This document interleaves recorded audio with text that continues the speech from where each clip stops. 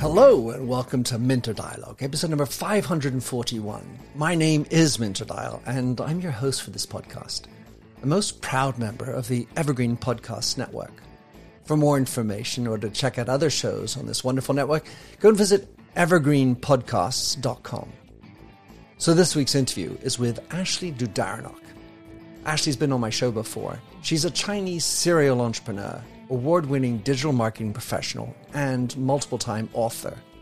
Recognized as a guru on digital marketing and fast-evolving trends in China by Thinkers50, Ashley is the founder of the China-focused digital marketing agency Alaris and China digital consultancy Chozan. She's also the author of 10 books about digital China, including her latest, Innovation Factory, China's Digital Playbook for Global Brands, which was co-written with Ron Wardle. In this conversation with Ashley, we discussed the Chinese digital landscape. What are some of the salient trends? What can Western brands learn from Chinese corporations? The place for purpose in China. The sense of trust that Chinese citizens have with Chinese companies. The leadership challenges and management styles. And a whole lot more. You'll find all the show notes on minterdial.com. And if you have a wee moment, go over and drop in a rating and review. And don't forget to subscribe to catch all the future episodes. Now for the show. Righty-ho, Ashley Dudarenok. Lovely to have you on my show. You are a beacon of energy, an expert on China, and whoa, so productive on books. In your own words, who is Ashley? Ashley is a Chinese serial entrepreneur. That's what she is. And working with digital and reinventing the future of retail. I think that would be the best way to describe it. And I'm so happy to be here on your show. Thank you so much, Mita, for bringing me on. Well, you certainly are a charismatic individual and you lead by example. Your LinkedIn is a treasure trove for anyone interested in working on China or doing anything in China. So tell us, what is your business actually? I've got 3 main businesses, all related to China. My teams are in Hong Kong, in Shanghai, and Shenzhen. And basically, the first business is more on the training and consulting side, where we train global companies how to be more successful in China with the relation to their marketing, commerce, and also bridging their global team and local China teams together. So it could be anything from operating a particular platform like Tmall, how to operate Tmall better, how to understand a consumer better, how to map a customer journey.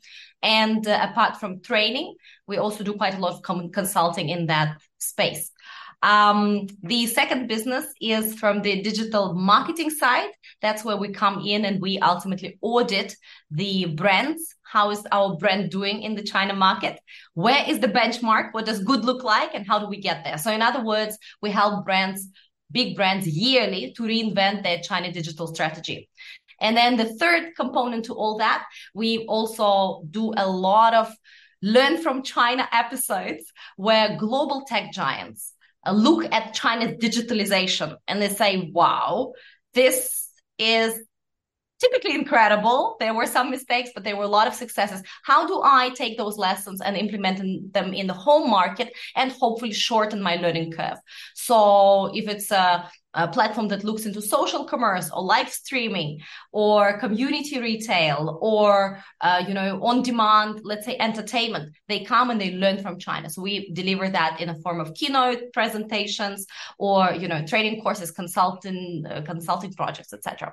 So that's why it's mostly digital and mostly learn from China or learn for China. I feel like there's a new acronym, WFC. Or LFC coming.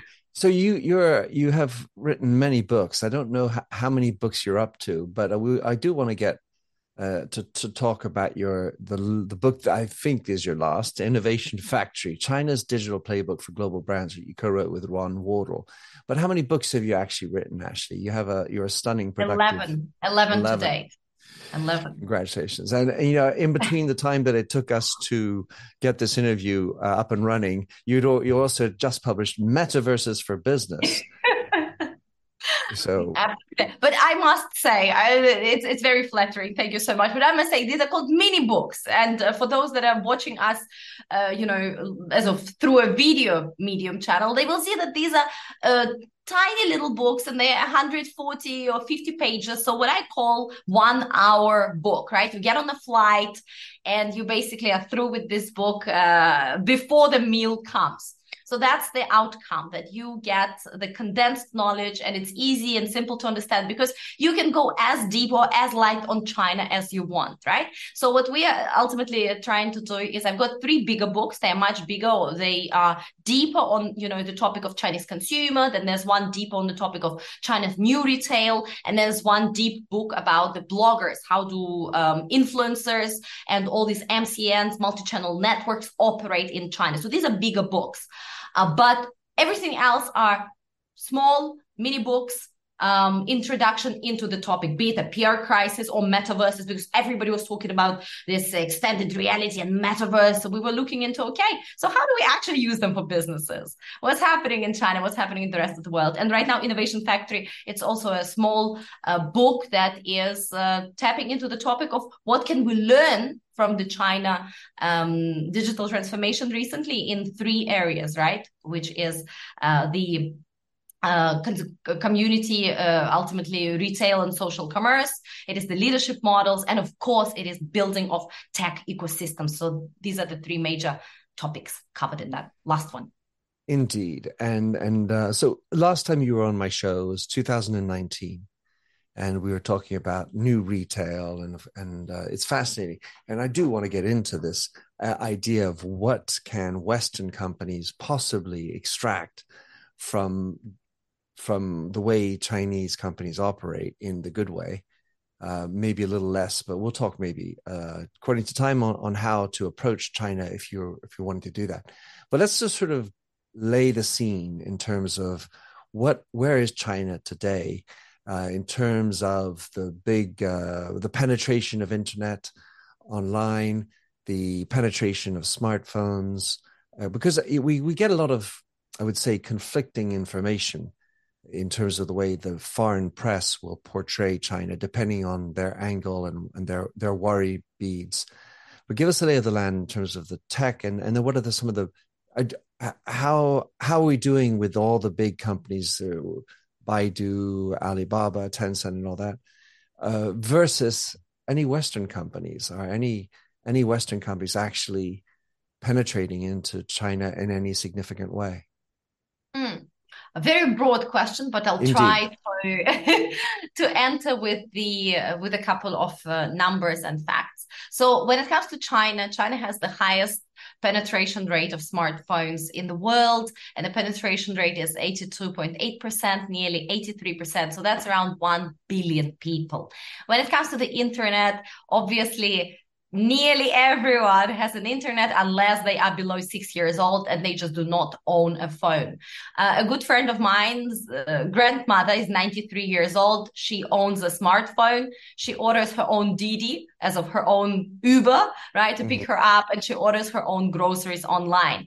So when it comes to, China as a digital environment, it is very unique because, first of all, China, up until recently, was a rather young country where people have undergone through multiple rounds of transformation and reinventing themselves. So if you look at Lift Changed Index, which is the index that tracks the way your life has improved on your parents' life. So if my grandmother went to the bathroom, outside of the house, then my mother had a, toilet kind of in suite, and I have a jacuzzi at home. So things like that. China is 30 times. That index is 30 times, number 1 in the world. The second closest country is basically 8 times. And the US is very, very low on the list. It's only 2 or 3 times, basically, in the last 30 years. So China has gone through a lot of change over a very short period of time. So people were, back then, when the digitalization was just initiated, let's say 30, 20 years ago, very young, interested, excited. They were given a try to that technology. They did not have those legacy systems like credit cards, right? They did not have to go through a laptop, through a PC computer in order to get to mobile, etc. So that is why the transformation was happening really, really fast. And that has also birthed very demanding consumer, very excited consumer, the consumer that is digitally connected. And of course, we have companies that are serving those consumers that have both shaped them and are right now serving them. So these companies evolved into really strong ecosystems. And that's what we do not really have in the West that much. While many firms, big companies are right now basically acquiring each other and trying to tap into similar services. And they are trying to build super apps, for instance, and, expand into broader spheres of influence. In China, the transformation was very organic. So take Tencent as an example. They started from, games and then doing social networking and then opening a super app, WeChat, which was a horrible copy of WhatsApp back in the day, but evolved very, very quickly into a super app that right now, famously, Elon Musk says that this is the most comprehensive app in the world and everybody should kind of copy and move towards that thing. So then they integrated payments, they integrated peer-to-peer transfers, ultimately acting as a bank, later on opening up their IP and API for mini programs, so encouraging developers to develop apps within the app, etc., right? So China went into ecosystems where a company is trying to dominate the portion of life of a customer and provides a variety of services. And then China obviously went into super apps, and beyond WeChat, we have, Alipay, we have Meituan Dianping, we have, Didi, even Gaode Ditu, right? Gaode, it's basically a map app, also has their own kind of super app features. ByteDance's programs and mini programs and apps also have those features. So this is where China is today. It is definitely a unique Galapagos. Like a digital Galapagos, because we have unique animals, we have unique landscape, and it is very isolated. Because your question was also, so what's happening with the Western companies in China? Back in the day when I was still living in Chongqing, I went to school in Chongqing studying business and economics. The Facebook was still in China, Google was in China. All these companies were operating and competing together with their, Chinese counterparts. Later on, the regulations were introduced that if you would like to operate a digital business in China, you need to store data about the users on mainland Chinese servers. And that is when Google and, right now Meta, but then Facebook and others decided to ultimately move their businesses out. There were a couple of platforms, for example, LinkedIn, probably one of the best known ones, that actually continued the battle up until very, very end. But then last year, or earlier this year, I think it was, they also decided to exit social networking side of business. LinkedIn is still in China as a recruitment platform, but they are no longer operating as a networking app, because they were basically saying that it is not sustainable to maintain service just for China. It's basically a business decision. So at least this is the official reason. And of course, my personal interpretation of all that is in the past, let's say 5-10 years, the speed of innovation and the demands of that market are just way too much for whatever we have in the West. So even if today's version of X, IG, Facebook, or YouTube were accessible in China, they would very likely be a lot less successful than the local counterparts. Yeah, because the market has moved on so much. In talking about the Chinese situation, I was also interested, I can't remember, I didn't check my facts, but it seemed that there is some limitation of usage for the young people who are in the effort of keeping education stronger. Where is that about, and how controlled is that actually? Right, so that's all about the games. If you are gaming and you are below 18 years old, then there is a government requirement that you only game a certain number of hours a week, and you are not allowed to game during like work week, only on weekends or public holidays. And that is actually done in order to official reason is, yes, in order to prevent children from being addicted. China is a huge gaming market, number one in the world, and Chinese companies actually are publishing a lot of games and developing a lot of games. There's a lot of fans in China that basically cannot get their hands off of those streams. I'm just looking at some data, and the number of approved games by China's regulators this year was already more than 500. And last year, they approved only 666 games. So what does it mean? It was not just about restricting the user access, as of young user access to the games, but Chinese regulators also looked at what kind of games are being published and introduced into the market. As we all have heard in the past 3-4 years, China has been going through a very big wave of regulation. They were regulating tech, and that's also a very different approach compared to the West. In the West, we typically, technology is barely birthed, and we stand around it and we talk about how do we regulate it so it doesn't get out of control. In China, typically, if a technology is burst, be it blockchain, be it gaming, be it whatever, we let it flourish. Let's see where it takes us. And once it becomes big and important, and it's, we already understand what's its direction or some of the dangers or some of the potential applications, that's when the regulators come in and start introducing rules that they think make sense. So that is why, this time it was basically very few games were allowed to be published.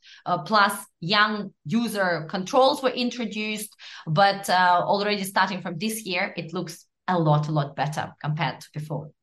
Well, if we just stick with this notion for the youth, I have to imagine that some of these youngsters are quite savvy and know what a very private network is and figure out ways around it. But is that something that is unadvisable for them? And will there be crackdowns on that kind of a thing, or is it sort of somewhat loose?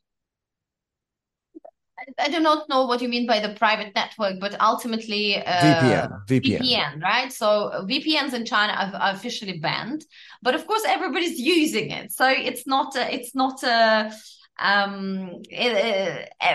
half of the people that I know in mainland China are on Instagram. Instagram is not officially again, in the market, right? So people access videos from YouTube. People listen to the songs that we listen, offline. People watch the movies that are not being released in cinemas. A friend of mine is working for a Chinese company called iQIYI, and iQIYI is like a Chinese sort of kind of YouTube plus Netflix, and they produce a lot of movies and shows and all that, not only for China, but also they have presence in the Southeast Asian market. So a lot of their in-demand content is actually BL. BL is boys love. So it is very often a homosexual story that is both appealing to heterosexual women and, let's say, homosexual communities. So what do you think? Who do you think accesses that content? Not only, the Thai audience, right, outside of China, but also the mainland Chinese through VPNs get access to it. So it is very, very interesting. Chinese digital, let's call them netizens. They are very digitally savvy. They do have accesses to paid VPNs and services. But of course, when we talk about them, it is typically wealthier Gen Zs. These are typically more educated Gen Zs. These are typically people that traveled abroad, that have interest in what's happening, in the rest of the world, etc. They have, hobbies and, connections all around the world. There is also a very big majority in China that is very, very local. And we shall not forget that talking about China, anything you say is a generalization. It is such a big country. You think about China as Europe. People in Germany are not the same as people in the south of France or in Finland or in, let's say, anywhere else, right? So Chinese in the north, south, center are very different. Plus, where do you come from, what's your educational background, etc. It's a huge country, 1.4 billion people. So of course there are a lot of young, also Gen Zs that live in smaller towns. They are gaming. They are very much, proud of the country, of the rise of Chinese brands. They are voting local, and they have their own completely different pace. And maybe these are the people that, unless they have a very strong reason, like they need to access the game that cannot be accessed, in China, they would really not have any interest in getting the VPN and accessing anything outside of the country. But the ones that have such a need or desire definitely can get it quite easily. I think this will continue. And actually, interestingly, right now we have a former politician. I forgot which one, so I don't want to lie to you, but one very prominent former politician who is calling in China to introduce free internet in certain zones to encourage international companies, basically, setting up offices, etc. So there is talk at the highest level about introducing those zones, which would be very, very cool. And of course, that will introduce even more freedom when it comes to internet access to the general public, I believe. So it's like a duty-free in Shenzhen, right? Isn't that the... Absolutely. Yeah. Absolutely. So Ashley, talking about regulation, the interesting point you made that in China, they sort of let tech birth and flourish and then regulate. And you suggest that the West regulates as soon as it's born. I would argue that even if in the West they wish to regulate, the regulators don't know what on earth is going on. And I would argue with anybody who thinks they know how to master artificial intelligence and what you're trying to do inside your company. So even if regulators are starting early, it does still feel that there's a Wild Western element to the Western way that the businesses are being grown, and the way that it's regulated by people who struggle, like senators or House representatives in America or elsewhere, to actually know. I mean, the number of times that I speak with people who are in political office who have a telephone with banners, the little red things on top of all the apps with thousands of unread messages, I feel like they have a long way to go. No, absolutely. Absolutely. Well, attempt to regulate doesn't mean that this is effective regulation. And of course, it is also impossible to regulate anything before you understand. So where is this going? Am I qualified to give it direction, or who shall be that council ultimately that determines what are the important challenges and what right now is not, kind of our priority. Ultimately in China, up until very, very recently, it was all about, okay, something new popped up, let it go first. And once it becomes important, then we come in and we look into how to sort that house clean. And I've also watched those, Senate hearings that I think that you're referring to, when they keep asking whether the app has access to Wi-Fi. It's cute. And it's cute. Very, very difficult to keep a straight face if that's the level of understanding. You've got questions, we've got answers. Business leadership, ownership, and sales can be challenging. Tune into the Accelerate Your Business Growth podcast to learn from the world's experts. Join me, your host, Diane Helbig, as I chat with people who have expertise in various areas of business. You'll enjoy the lively conversations that are focused on providing you with the ideas, tips, and suggestions you need to realize greater success. Get what you need for your business when you need it from the people who have the answers. Accelerate Your Business Growth is part of the Evergreen Podcast Network and is available on Apple, Spotify, or wherever you listen to your favorite podcasts.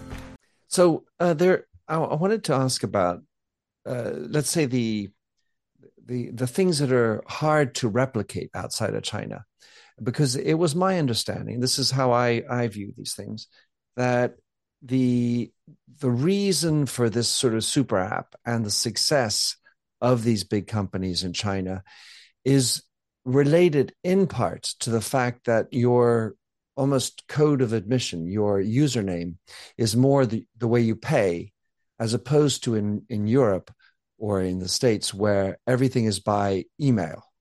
So I open up an email address, I can attach more or less my real name, and that gets me access. Whereas in China, it seemed to me, the Tencents and Alibabas of the world, you start with putting in your money link, and that is your identifier, or at least that's what I understood is part of the Chinese difference.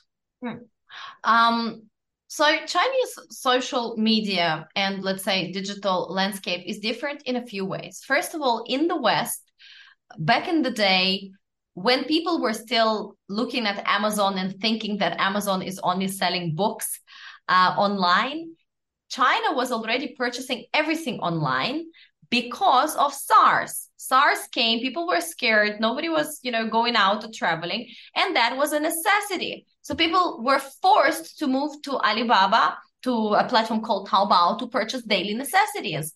And that was a big, big push towards the digital lifestyle.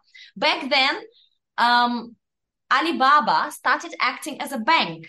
Why as a bank? Without a license, by the way. Why as a bank? Because when you purchase the product, they would not release your funds to the seller before you said that you received the product and you're satisfied with it. So they acted ultimately as the intermediary, saying that I'm going to hold your funds and I will only release them later on when you are happy. So today, Chinese consumers have enormous trust placed with the platforms, with the bloggers, with the ecosystem. And in the West, we didn't really have that. Now, up until much later, first of all, the desire to even go and purchase online. Why? I want to touch, I want to feel, I want to, I want the whole process. So they didn't have this push towards the digital consumption. Number two, they didn't really trust because there was so much. First of all, there was this internet bubble, right? The bubble where people saw large platforms becoming kind of big and famous and then dying overnight. So there was not much trust placed into those players. And of course, why would I send my money somewhere? I actually have credit card. Why can't I pay directly to this brand? Why shall I pay to some platform with my credit card? Then to potentially receive this product? It was just really, really confusing and not clear. And again, trust was missing. And going forward, China was able to turn that into a whole digital identity kind of verification pool. Because later on, when you had, let's say, WeChat, right? WeChat at first was as I said, not a very exciting copy of, let's say, WhatsApp, right? It was just a messenger. But they at one point introduced peer-to-peer payments, and they actually promoted those peer-to-peer payments during the Chinese New Year, where people sent each other red packets full of money. So if Minter today sends me $100 as a gift, I actually want to withdraw this money. I want to convert it in real cash. And then I also, by receiving this money, open my wallet and I can send it to my friends, kids, or to whoever. So that became a really, really big thing, this peer-to-peer transfers. Again, they acted as a bank, but they were not a bank. And later on, they opened payments, connected. So they started with a habit first, and habit always came from the need. Rather than inventing the need and pushing your customer there, they said, okay, SARS, right now that's what we need. What's stopping my customers from buying? Oh, the fear that they're not going to get the product. Let me hold the money first. And, if anything goes wrong at any point, customers always right, they will always get their money back. Same with WeChat, same with, all other apps. And today we have a situation that because real money, real economy is involved, people are a lot more encouraged to actually verify their real identity. So you have this kind of digital clone of yourself online and you have this unified ID. And of course, we are not at a stage yet where each person, just like in physical world, we only have one copy of Ashley in the physical world. And in the digital world, we don't have just one basically representation of Ashley. It's not one unified ID across all ecosystems, but within an ecosystem, there typically is one unified ID with your real name. Why? Because it's also connected to your outside wallet and you can do all sorts of transactions. You can take a loan, you can contribute to charity, you can pay your government bills, you can apply for the divorce certificate with your husband or wife, all in one place. So that, of course, is very, very unique to China as well. And a lot of people outside of China start introducing that, that whole Black Mirror scenario, saying that, okay, now there's a social credit system, and there is total control, and all your transactions are being traced, and of course it could go there. Very, very unlikely, but it could go there. But it could go there with any technology. This is just technology. And ultimately, in the current situation, in the current 2023 scenario, it introduces extreme convenience to the customer, and it introduces a lot of level of control for the company. And yes, introduces some convenience also for the government. For example, in China, they are able to catch a, criminal, right, through facial recognition, identify where the criminal is within 35 seconds. So, of course, all of this comes together. But ultimately, on the consumer level, on the customer service level, I've just recently returned from the US. And when I compare that to mainland China experience, because I just spent a week in Beijing, it was just back-to-back New York, Beijing. I can tell you, I will take China model at this particular state as a customer anytime, because of the convenience, because of the speed, because of the connection, how connected all these touch points are. Well, it's most interesting. Excuse me. The way you describe it, you have this a very pragmatic approach to growing, and one that seems to be really focused on the problem of the customer, the desire and habits of the customer. You have the special instance of SARS, the way it impacted China and made e-commerce quicker, just like COVID in the rest of the world made work from home a reality. You also, as you write in the book, you talk about how they sort of skip some of the technological advancements and then end up with this mobile now with the credit card, or at least access to money, and then also you didn't suffer the consequences of the bubble.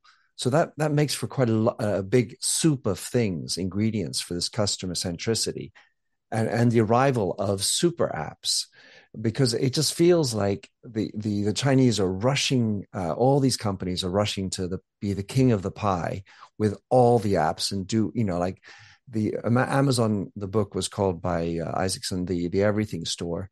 It's like everything is what these super apps are doing. And it doesn't feel like the West is going to get anywhere near to super apps, in part because of lack of trust, in part because of not really centered around the money piece, follow the money.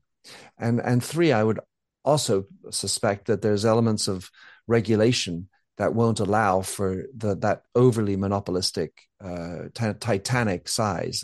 Government probably would be scared in the West to have any more power in the hands of a super app, Google or Alphabet, or a super Facebook plus Instagram plus WhatsApp and so on. Yes, I agree.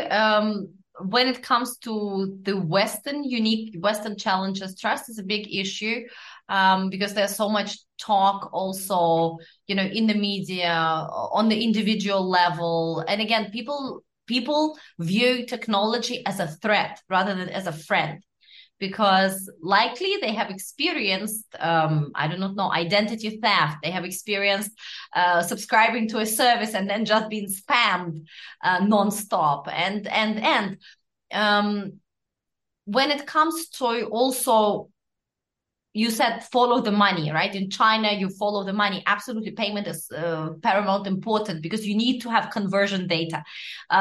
Through all these touch points, you as a platform, you as ecosystem, you're collecting data. But what is the most valuable data? Data is not created the same, right? It comes in levels. The most valuable data is the conversion data. When you actually make a purchase, when you actually buy a product, receive a product, and then you don't return it back. Not just interaction data. Oh, Ashley spoke with Minta about a dog last Sunday. That's also a data point. But if Ashley purchased a pen yesterday at 7 p.m. and it was a purple pen, this is a completely different quality of data.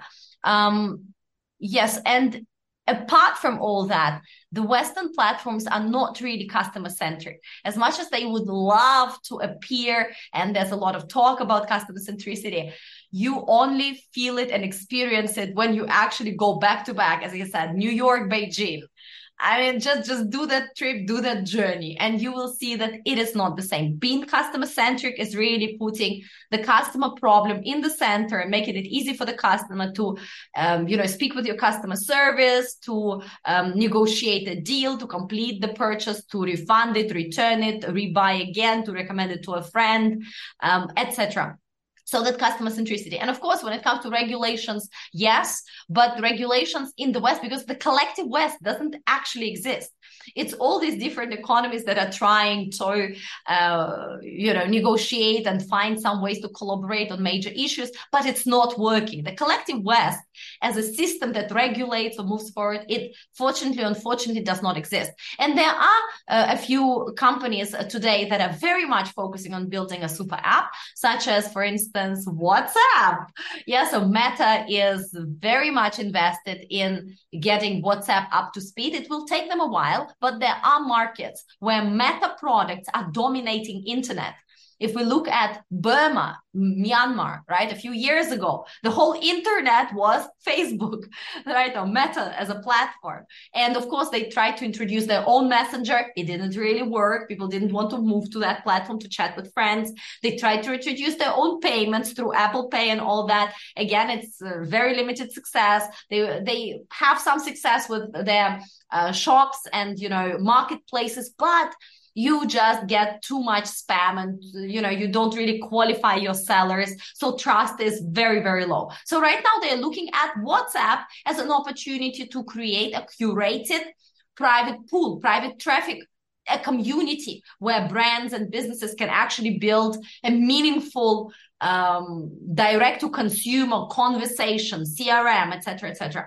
The app is not ready yet, but you've also, if anybody's using WhatsApp here, you've also seen that there are a lot more features on the groups, on the privacy. You can send messages to yourself now. You can encrypt the chat, etc. So they're moving in that direction, and there's a lot of companies already today that are on their website, on their whatever apps, they're actually connecting the customer service to WhatsApp back end and start operating direct to consumer a lot closer. So it's not unimaginable that in a couple of years from now, they will be able to arrive at one point or the other at some version of the super app. Yeah, maybe a mighty app, not the super app yet. Mighty. Yeah, working on it. And the other thing that it brings up is that as you write in the book, and I was like, oh, wow, WeChat. When I first discovered WeChat, I think it was probably because I was going to China and I got on and I was like, oh my gosh, it's so much better than WhatsApp. And then you told me and I felt, oh no, WeChat outside of China has nothing to do with the WeChat inside of China. And I was like, oh, well, it was so good. And that's why I sort of deflated on WeChat. It doesn't have as many bells and whistles as maybe it has inside with the, and you see so many of these little things that were started in WeChat, as far as I can tell. For example, having images or icons or emojis fly up the screen. That was something that I remember with WeChat happening by itself. If you wrote Happy Christmas to somebody, all of a sudden it knew that and had little Christmas trees running up the screen. Not so many innovations now, but let's park that and move on, because some of the things that are interesting to me are with regard to management and leadership. And so you have these huge companies now. I mean, genuinely, top of the world type of companies and building culture and management styles. And you talk about obviously some good, some bad in China and what other companies can bring.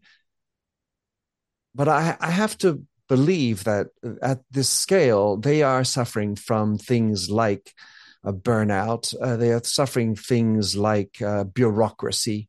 And how do you keep that? What do you call it? You have some form of leadership, which is very cowboy-like. The maverick, that's it, the maverick leadership style. So in China, one of the questions I wanted to ask was, what what is the narrative around purpose? Is purpose a thing like it might be at a Patagonia, or are we generally sort of, I would say, in a smaller level, purpose is making money, purpose is making customers happy, and that's the level of purpose? Very good question. So again, anything that I say will be a gross generalization. China is a big country. There's a lot of different companies that have their own philosophies, and there's a lot of people that connect with the company because they just need money or because they really want to contribute to something larger themselves, just like in any other country of the world. In general, if I could talk about Chinese kind of philosophy, very often Chinese in general, when they view any situation, they are a lot more holistic, a lot more harmonious. They look at a problem or the situation as the whole system. So in other words, they are looking at the forest, not a particular tree. But in the West, we typically single out the problem. We call it our mission. And we try to solve that specific problem through the company. And we call it our, we name it our calling or whatnot. So looking at, champion companies such as Alibaba, for instance, right? Up until recently, right now, they're going through their own internal mess with all the restructuring, top people losing some of their posts and, of course, being divided into 6 different entities plus Alibaba Group. That's a whole different story. But Alibaba for years was operating out of 100-year strategy. So they had a big, big vision. And the same thing happens with, for example, Huawei. Huawei says it doesn't matter whether it's going to take me 3 years longer or 5 years shorter, but my big vision is to become the biggest infrastructure provider for the next age of humanity. So if this is your goal, if you look at it so big, it doesn't matter whether somebody puts sanctions on your mobile phones, right? Because you just have a very, very big long-term plan and vision. So on the one hand, Chinese companies very often have that big holistic, let's say, view. But at the same time, Chinese companies are also operating in a very competitive, very fast-paced world where they need to deliver results yesterday. Everything had to happen yesterday. And they can only work like this through what we call DIDA, right? It is digitally enhanced direct autonomy. In other words, you need to allow your middle managers and lower managers to autonomously solve the problems. So when I go and ask a customer service person, when I'm purchasing, let's say, a phone case for my phone, I go and ask her, do you have that same phone case, but in orange? She will reply me within 30 seconds. Typically, 90% of companies reply within 30 seconds. And then she will say, no, we don't have orange, but we have this kind. And you can order orange, but it's going to cost 5 times more expensive. We're going to do the, let's say, tailored color for you. So she is able to solve my problem. If I am an unhappy customer, they have, just like with Virgin Atlantic or previously Zappos, right? They have certain autonomy to also make sure that I am happy and ultimately have a good experience. So Chinese companies work through that autonomy. That puts enormous pressure on not only managers, but also teams. And this is where we have, 996, right? 9 a.m. to 9 p.m., 6 days a week. Sometimes they work 10-10-7. Sometimes, it's even tougher. But ultimately, on the one hand, it's a crazy pace of the market and digitalization. On the other hand, is that the pressure and responsibility and accountability is on you directly. You cannot always push it up to your boss and think that, okay, the big guys in the big room, the boardroom will handle your problem. And on the other hand, of course, there is a certain toxicity, not only in China, but in the whole, let's say, Asian setup, when you don't leave your office before your boss leaves the office. That happens across, Japan, South Korea, and many other places here in Asia. And I'm sure, in many other places around the world. world. So all of that comes together to create a very stressful environment. Apart from all that, as I said, China is a very competitive market. So unless you work for somebody like Alibaba and Huawei, and even those companies went through big, let's say, layoffs, right? The tech layoffs that were happening in the past year and a half. Your job is on the line and you need to deliver. Like, for example, Xiaomi, one famous tech company. In reality, they are a IoT platform. They have a platform for IoT devices for your home and for other places. And they are looking for all these inventors that come to them with hardware products. And they say, okay, I'm going to take this product and I'm going to put a Xiaomi logo on it. I'm going to manufacture it in my facilities potentially, and I'm going to plug it into my ecosystem. But so this is the company where they do not have a strategy that goes on for years and years. One of my friends working for this company jokes and says, our only strategy is double every year. No matter what you do, if your department can double every year, you're doing a good job. So invent new products, cut half of your staff, do whatever you want, double every year. So again, that creates a certain also way of operating that is very, very different from a structured top-down or bottom-up, numbers-driven, projections-driven strategy. Because many Chinese companies have seen again and again that doesn't matter how much you project and how much you plan, the reality hits, and it very often hits differently. So there's a lot of things we can learn because Chinese management and leadership models have proven to be innovative, have proven to produce outstanding products, outstanding customer service, outstanding returns. And of course, they also have produced very tough, working culture that is not balanced and, definitely not sustainable long term. So there are things that we can learn from China's leadership models. And there's a lot of things that Chinese companies, for the benefit of their longevity as a business, also need to learn from, let's say, collective West. Well, that was why I was excited to have my book Future Proof translated into Chinese and try to bring some of the Western thoughts into that. So just to recap, what I heard there was that the Chinese have a very holistic approach over, a much broader view. And it reminds me of the Japanese, they have that same sort of full context view. They don't look at the individual in the painting. They say there's a painting on a wall in a house. What do you see in that painting?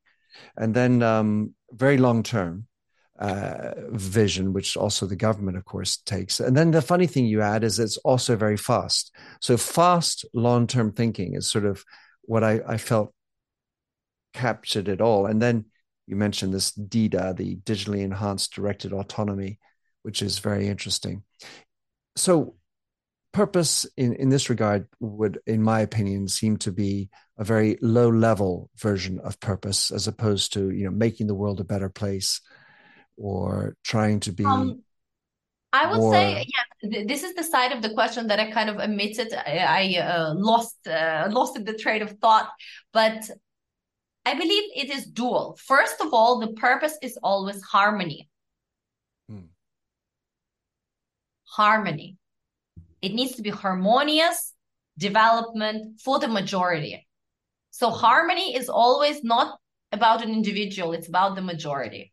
So this is very big, and for majority of people, companies, government offices, harmony is the ultimate outcome.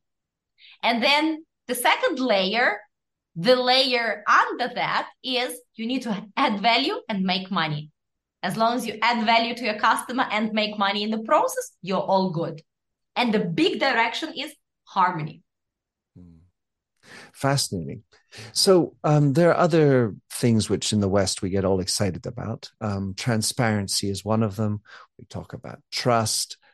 Authenticity, and you mentioned how everybody has an account that actually is real. In other words, it's me behind the account. You can't hide behind anonymous things. And then things like mental health, diversity, inclusion. Which of these are landing big in China, and which are, let's say, there's no real emphasis on it? All the topics that you've mentioned, all the topics that are occupying minds of people in Namibia, Germany, the UK, Brazil, or the US are occupying the minds of people in China. So we are ultimately all very much the same. The degree differs. For example, right now, a very big topic in China is green agenda, and people really genuinely care about it. They are willing to pay for greener alternatives. They are asking themselves, how can they be part of the solution, or how are they being part of the problem? They are keeping companies more and more accountable, etc. So this is, again, a global thing. Secondly, Ashley, just want to say that that's something that the West probably has a different view of.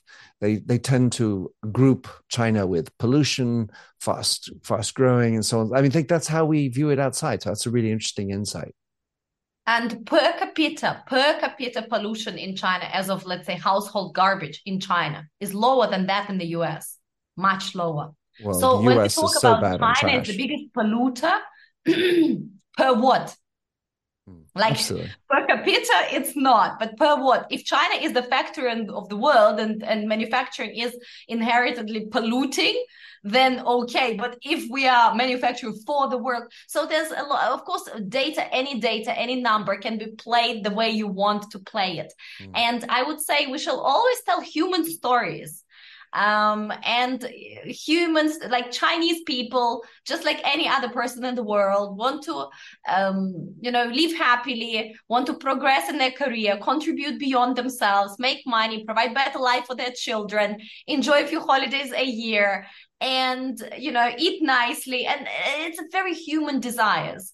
And when it comes to insecurities, when it comes to their dreams and hopes for the future, they are all the same. And green agenda, we all understand that we live on this planet. We are not just Chinese or American or British or Uruguayan. We are humans first, and we have this one planet. And, more and more people, young people in particular, take that stance that we are humans first. Right. And that is why calling somebody, you are contributing most to the pollution, playing the numbers. It is a very dangerous thing to do, because we take it away. We make it less human and make it very, very, very negative. And it's difficult to build bridges when we make it so negative. Again, because data can be so manipulated. Easily manipulated. So the second thing that Chinese obviously care for, just like people around the world do, is mental health. There's a huge mental health crisis globally, and China is not an exception. China, in fact, has probably gone through an even more dramatic shakeup during this whole pandemic. Yeah, the pandemic started in China.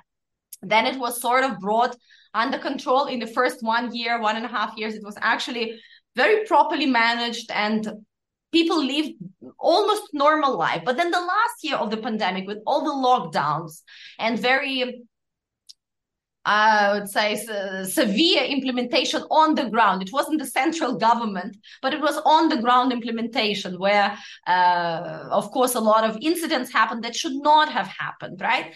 They shook up the whole nation. People are tired. People do not see the future as optimistic as before. China was a very optimistic market. Imagine this, for 30 years, every single year was much better than the year before. Not just a little better, but much better.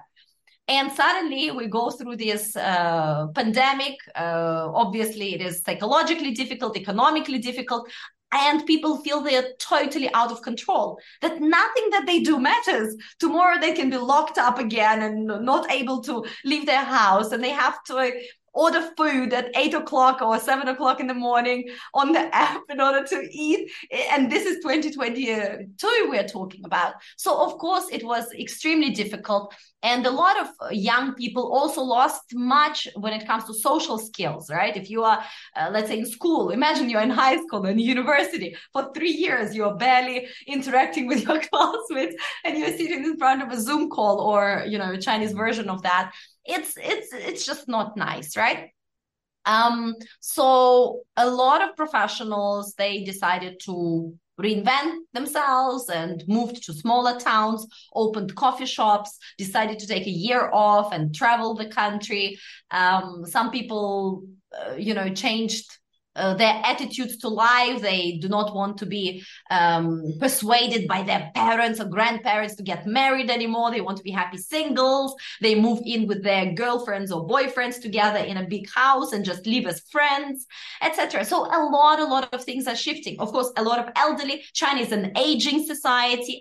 It ages very, very fast. And a lot of these older people also do not want to be the caregivers to their grandchildren, right? They want to live their own life. And this is a big shift from what we had, let's say, 20, 30 years ago. They say, you know what? I'm still young. I'm strong. I don't need to take care of my grandkids. I want to be, again, surrounded by my friends, living in a little house, fishing every day, traveling the world, etc. So psychological crisis comes with shifts in behavior, in shifts in self-identity, and of course, I would say 80% of people that I know that live, either foreigners that live in mainland China or friends that live in first, second tier cities, 80% of them have a coach or a psychologist with whom they talk at least once every 2 weeks. So there's also a huge industry on the rise. And unfortunately, because the industry is so young, the quality varies. Yeah, sometimes it is great. Sometimes it is just very, very bad. So that is another thing.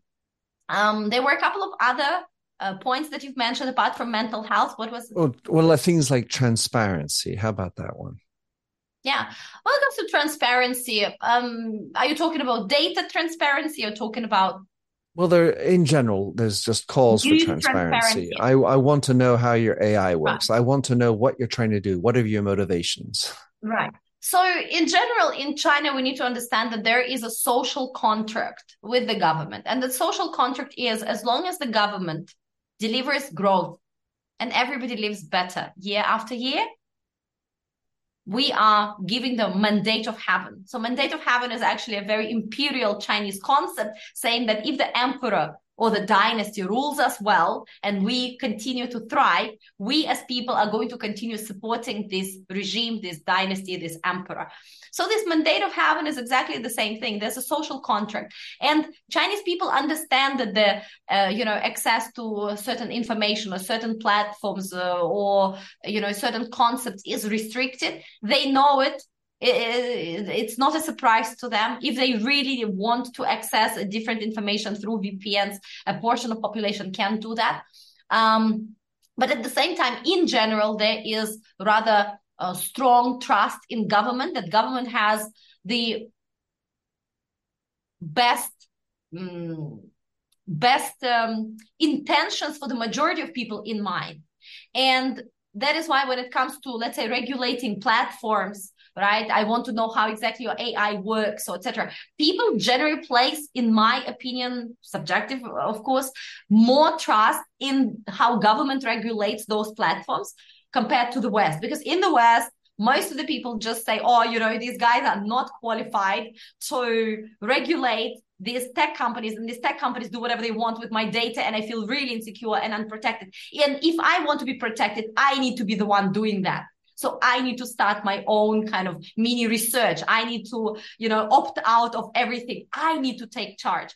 In China, very often, because of this social construct and because of the environment, people still, I believe, trust the government a lot more when it comes to actually having their best interest at heart and regulating the platforms. And if something goes wrong, they can exit platforms, quit, complain, create a PR crisis for this company on Weibo and any other platform.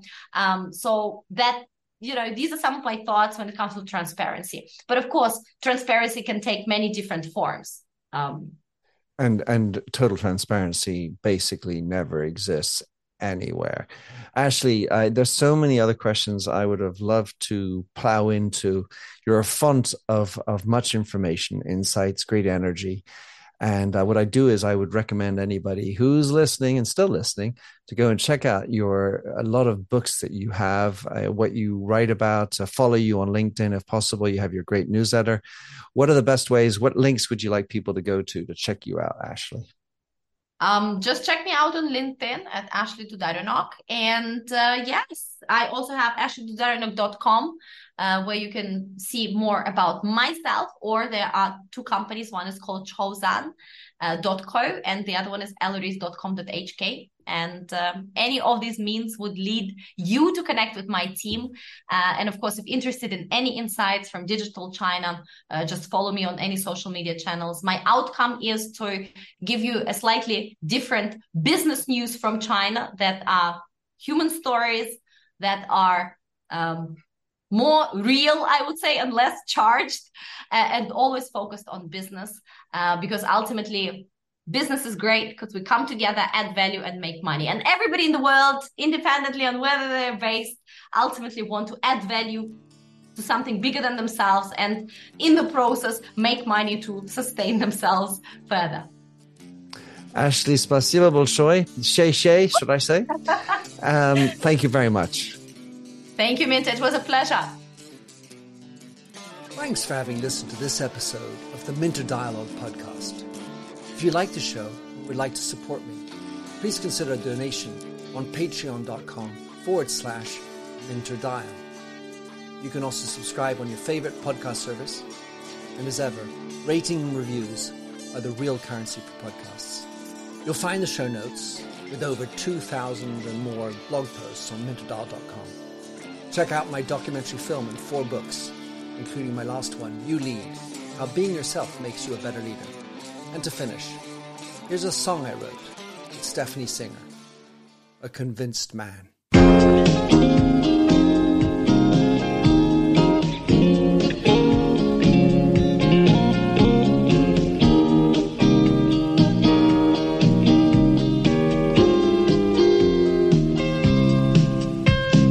I like the feel of a stranger tucked around me, precipitating the danger.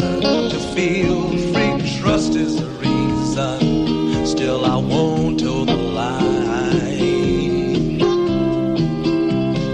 I sit here passively, hope for your respect, anticipating the thrill of your intellect. Maybe I tell myself there's no use in me lying.